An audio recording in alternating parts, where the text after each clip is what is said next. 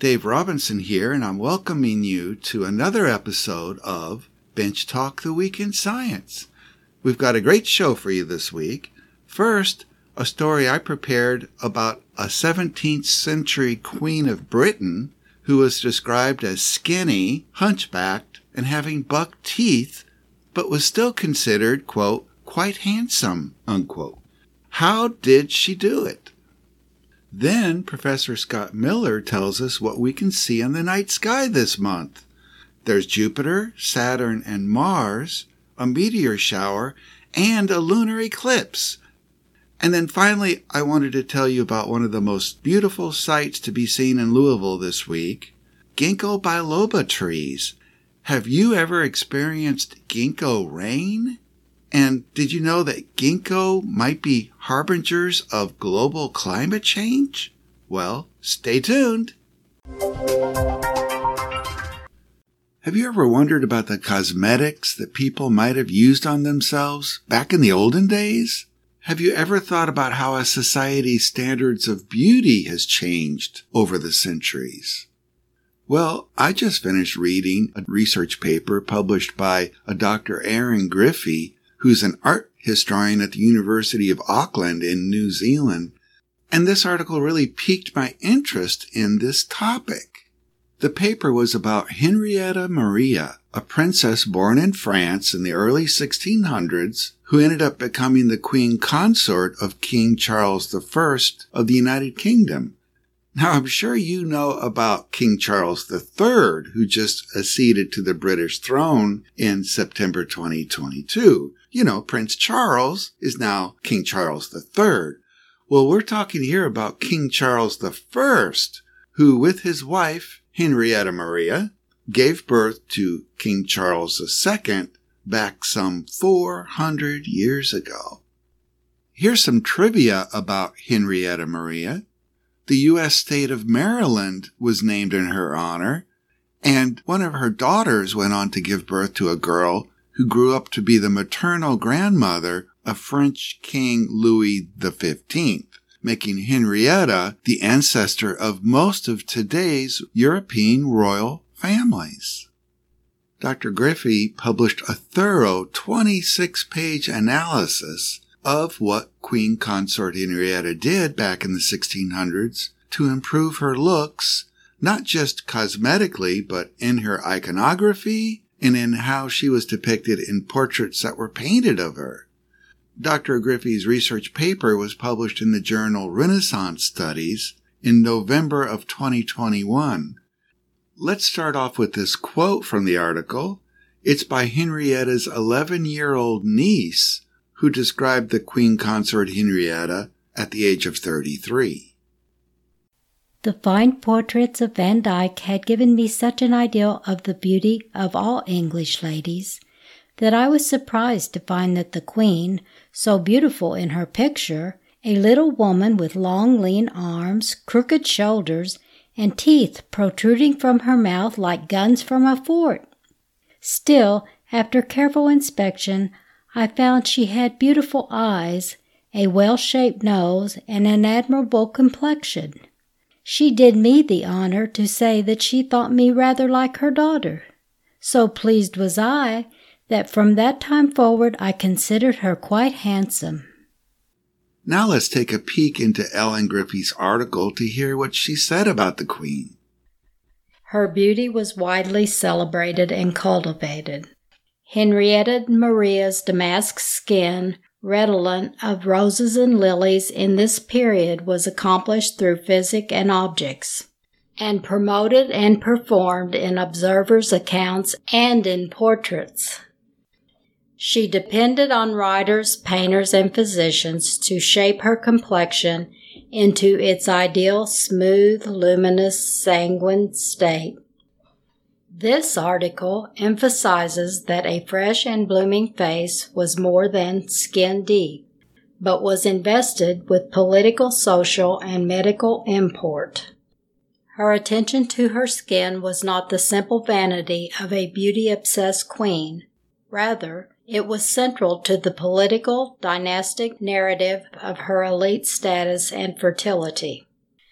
Deconstructing the Queen's cosmetic practices highlights the contemporary emphasis on natural beauty, and yet a naturalness that was nonetheless forged by an entourage of attendants, distributed in her person and shown through contemporary accounts and paint. Did you hear that reference to roses and lilies?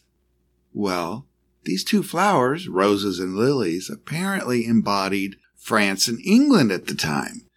Henrietta was born in France, thus she was a French lily, but married an English king, which made her an English rose. These two flowers end up showing symbolically throughout Henrietta Maria's life. Here's another quote from that article about this. In literature, lilies and roses represented the ideal facial coloring. The medical properties of the lily and the rose were described by ancient, medieval, and early modern authors, and these flowers were widely used in recipes for the skin. Well, we all know how much pressure there is on women to look good even now. Well, there was even more pressure on Queen Consort Henrietta Maria back in the 1600s.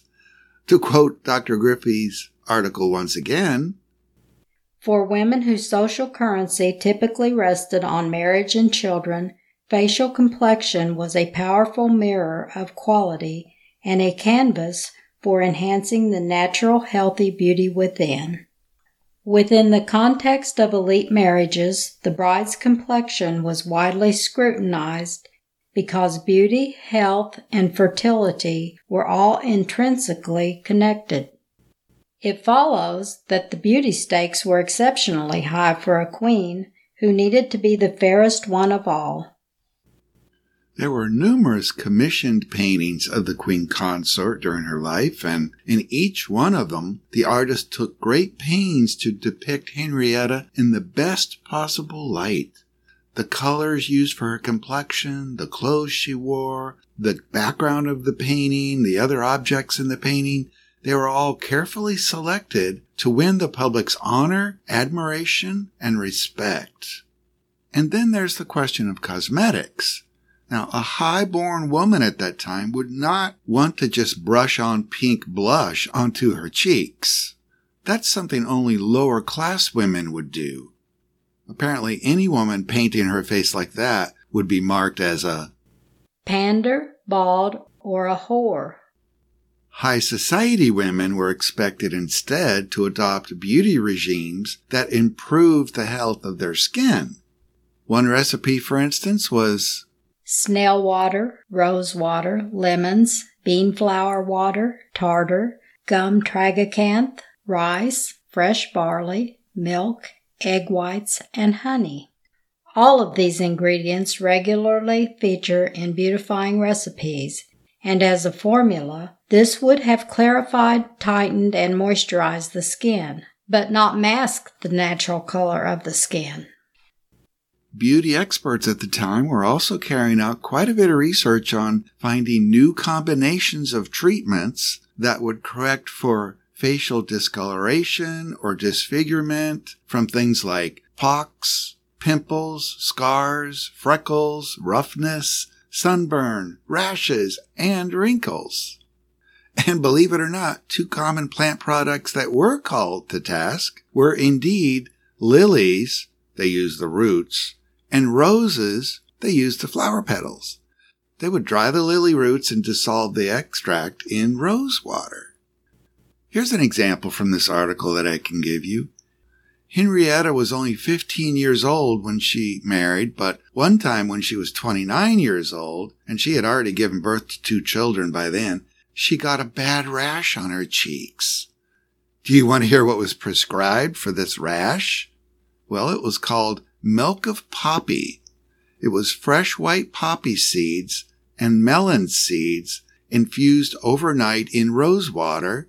Then the soaked seeds were mixed with camphor and mercury, which is terribly toxic, and applied to the rash 2 or 3 times a day. And from the sounds of it, apparently milk of poppy actually worked. Life in the British royal court during Henrietta Maria's time was not just about superficial things, however. Her life was tumultuous. She was unpopular for her French heritage and for her Roman Catholic beliefs. She survived 3 civil wars in England, the dethroning of her husband the king, and his later restoration to the throne. He was later executed for high treason when she was only 39 years old. She lost 2 of her children to smallpox, and she lived another 20 years after the execution of her husband the king, but ended up contracting bronchitis, moving back to France, where she died at the age of 59 after taking excess opiates to ease her pain. But let's get back to the topic of Henrietta's cosmetics. Dr. Griffey's curiosity about the culture of beauty during the Renaissance took her to a unique collaboration. It started when she noticed that many ingredients and beauty recipes she gathered from her scholarly studies of the 16th, 17th, and 18th century also appears on the packages of modern beauty products. For instance, rose water is still used in modern skin hydrating mists, and sulfur is still found in some over-the-counter acne creams. So some of these historic approaches to beauty are still in use today, while others are thought to have been forgotten or abandoned, and some were just downright dangerous. And Dr. Griffey saw that there was a real lack of scientific, academically rigorous, lab-based analyses of these old-time cosmetic products. She teamed up with other researchers at the University of Auckland in New Zealand. There's physicists, and there's these 2 chemists, and there's another historian or 2, all working together to investigate the science and history behind the cosmetics that were used hundreds of years ago. They are wondering whether they could discover the chemical compounds in Renaissance cosmetics that might still be useful today. And it's not just for women either. There are also Renaissance recipes for curing baldness and for growing better beards. But the challenge they have is how to distinguish between the useful versus the bizarre versus the dangerous ingredients. There was that mercury that was put into that anti-rash ointment, but there are other century-old beauty treatments that contain bile acids or calf hooves, the heavy metal lead, or the poisonous bryony plant. How can they keep these dangerous chemicals out and still have a recipe that works? These researchers realized that to get a better understanding of these different components, they would first have to recreate the original recipes. Thus was born the project called the Beautiful Chemistry Project.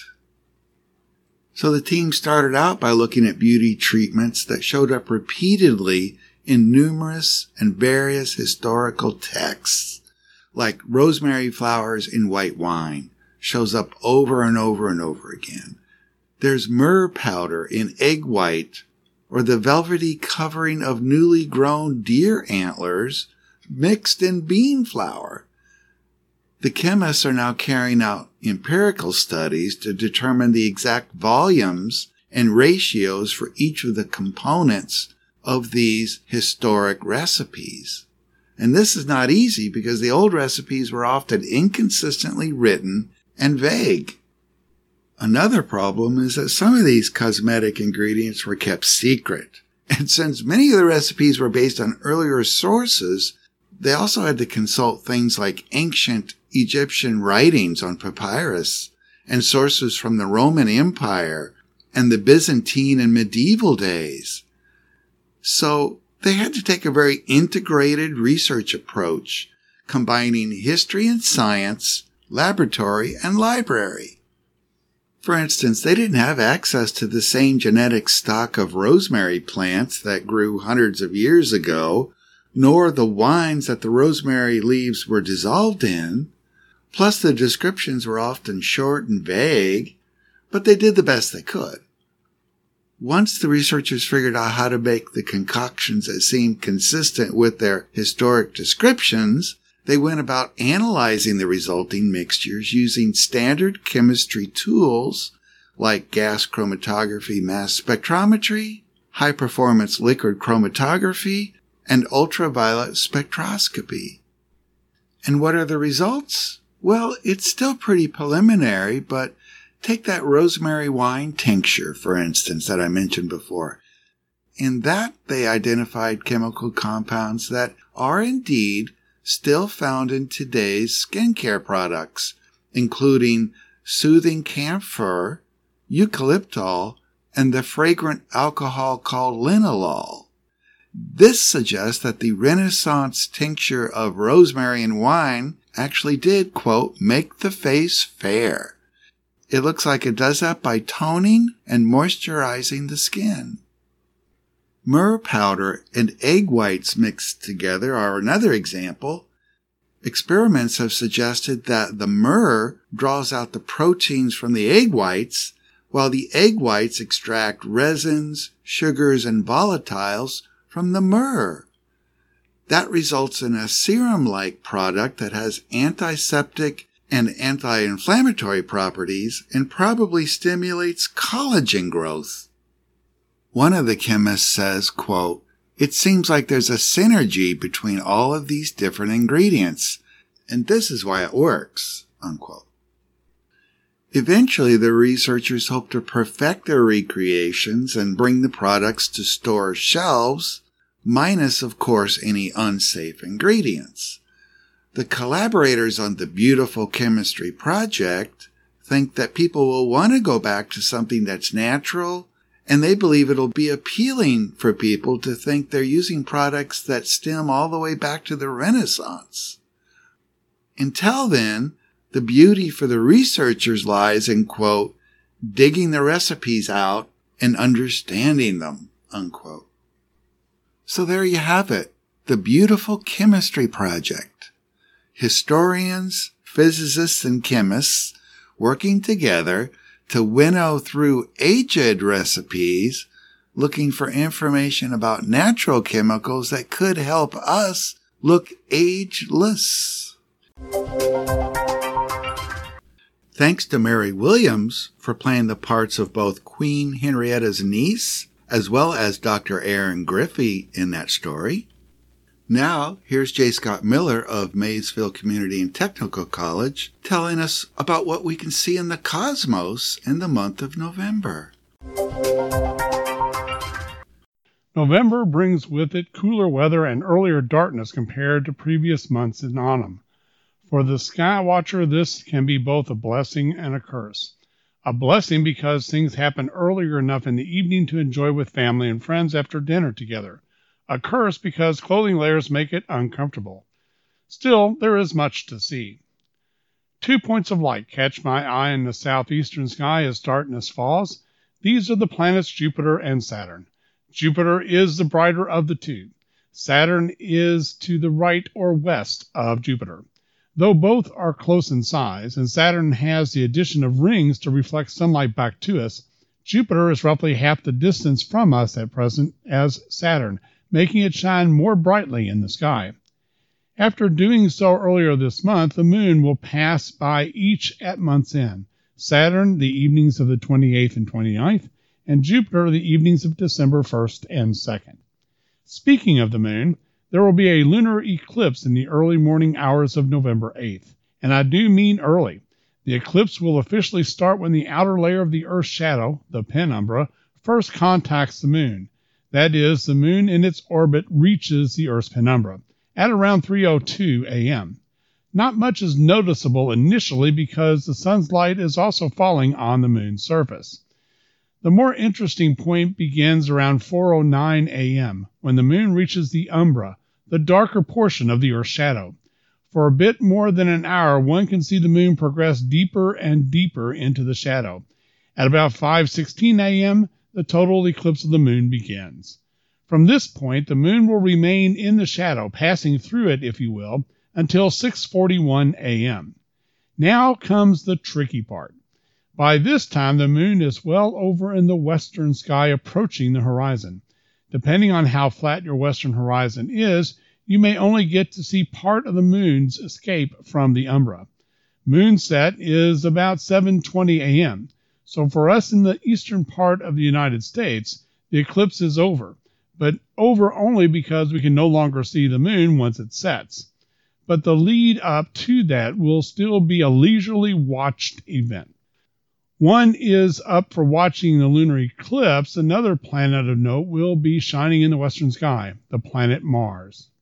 Mars is rising around 10 in the evening, and on this night will trail the moon across the sky. Located between the horn stars of Taurus the Bull, it is already brighter than many of the stars in the sky at this time. It outshines, for example, the brightest star in Taurus, Aldebaran, as well as Betelgeuse over in Orion. So spotting it should be not too difficult, even if it were not trailing the moon this particular evening. But if you are not sure, the moon will pass by it the evenings of November 10th and 11th. Meteor showers are another easy phenomenon to watch. The Leonid meteor shower is active beginning November 6th and continues through the end of November. The peak activity is overnight on the evenings of November 16th and early morning hours of the 17th. On this night, the moon will be about last quarter phase, rising in the eastern sky from 1 o'clock on, so it may cut down on some of the meteor count, since most meteor activity is best seen before sunrise when we are more directly turned in the direction of the swarm of comet dust that causes them. Most meteor showers occur because Earth is passing through the path of a comet, sweeping up debris left by past visits. The debris behind the Leonids are from the comet Tempel-Tuttle, left behind each time this comet returns to the inner solar system every 33 years. Yet it is not the fresh material we see from the comet, but debris from earlier returns. The expectation under dark skies, away from city lights, would be about 15 meteors per hour, and perhaps an occasional weak outburst when the Earth passes near a debris trail. Sometimes one can see a bright meteor. Some of those can even show a persistent train of meteor light. When I plan one of these trips into the night to see a meteor shower, I take along a comfortable chair or even a cot to make it easier on the neck. A blanket on the ground would do, but there is always that damp dew to deal with if a blanket is used. But it is an option. Once comfortable, I simply scan the sky slowly, chatting with any others that want to share in the adventure. This is a good time to look for constellations that may be visible in the sky. If there are planets above the horizon, one can scan for those as well, all while scanning the sky for meteors. Many is the time that I have been out with others, distracted by a planet or a constellation that I wanted to look for, and heard them shout out, "There goes one," and I was looking in the wrong direction. So a slow scan, noting what is above my head while not straying too far from the task at hand, is most successful in finding this elusive quarry. Thanks, Scott. And there's something else spectacular to look for during the month of November, but this one you can see best during the daylight hours. Here's how to find it. It's autumn in Louisville, and the sky is filled with a myriad of leaf colors. The ground is coated in yellows, oranges, and reds, leaves of all shapes and sizes. Well, one of my favorite trees to watch this time of year is Ginkgo biloba, the maidenhair tree. Ginkgos have a fascinating leaf senescence pattern, and they appear to be harbingers of global warming. Now, if you aren't quite sure what ginkgo looks like, I can tell you that the trees can be quite tall. They have thick, leathery leaves that are shaped like a fan, and they've got veins that run parallel to each other the length of the leaf. But at this time of the year, you can spot ginkgo from 50 feet away. And that's because they have extremely bright yellow leaves. They're gold, really. Another characteristic of ginkgo is that the branches are quite far apart from one another, but the leaves cling very close to each branch. So this time of year, you'll see golden fingers protruding from the trunk of the tree. Oh boy, I could talk about Ginkgo biloba all day, really. But right now, there are two things I want to point out to you. First, it's that ginkgo defoliation is fast and synchronous. Most deciduous trees like maple and oak, they drop their leaves in the fall slowly over a long period of time. It could take weeks for all the leaves to fall off. But as long as you don't have too many windy days, ginkgo trees drop their leaves all at once. It's called ginkgo rain. And if you are lucky enough to see it, please stop and appreciate what you're experiencing. I've only experienced ginkgo rain one time myself, and it was a glorious experience. I stood under the tree and it was literally raining leaves. Well, not literally, but you know what I mean. Typically, the entire tree is denuded in one day. And by the end of that day, the ground is surrounded by a beautiful carpet of gold. Now, I've done a pretty thorough search through the scientific literature about the physiology behind this phenomenon, and I couldn't really find anything, so someone needs to do some research. All I can tell you is that it's a result of a highly regulated process involving an 11-cell layer of tissue where the leaf petiole is attached to the stem. It's called the abscission zone. Now, hormones start the process by inducing enzymes called cellulases, which break down the plant cell walls, cellulose, and pectinases, which dissolve the glue that holds plant cells together, the pectin. And of course, hormone production is influenced by the environment, temperature patterns, day length, sunlight, frost, moisture, things like that. And in most deciduous trees, like maple and birch, the leaves will be knocked off the tree by a combination of factors like gravity, wind, and rain. But in ginkgo, it's basically gravity that finally causes the leaf to fall, assuming there's not a lot of wind. And it happens in unison over a very short period of time. It gently rains leaves. The other thing I wanted to tell you about annual leaf drop in ginkgo is that apparently it's being delayed by climate change. For instance, in New Hampshire, there's one ginkgo tree that lost its leaves on October 24th in 1977. But since that time, the date has shifted steadily to November 9th in 2017. That's a 16-day delay in ginkgo rain. Perhaps not coincidentally, average autumn temperatures increased by 2 degrees during that time. Ginkgo leaf drop in Japan at 64 different locations was 8 days later in 2000 than it was in 1953, while annual air temperatures had increased by 2.3 degrees Fahrenheit.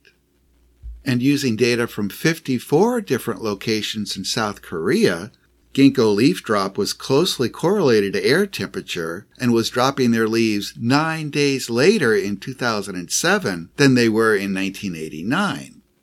So the date for ginkgo rain seems to be later and later into the autumn of each year all around the world. Well, ginkgo trees are often referred to as a living fossil because they've been on Earth virtually unchanged for the past 170 million years. Yeah, they go back to the Jurassic period when Tyrannosaurus were roaming the planet. Are ginkgos an example of a canary in the coal mine, warning us about global climate change? Could they go the way of the dinosaurs? Or for that matter, could we? Well, that's our show this week. You've been listening to Bench Talk the Week in Science, right here on Forward Radio WFMP 106.5 in Louisville, Kentucky, where there is still little room for evidence-based rational analysis. Thank you and enjoy the weather.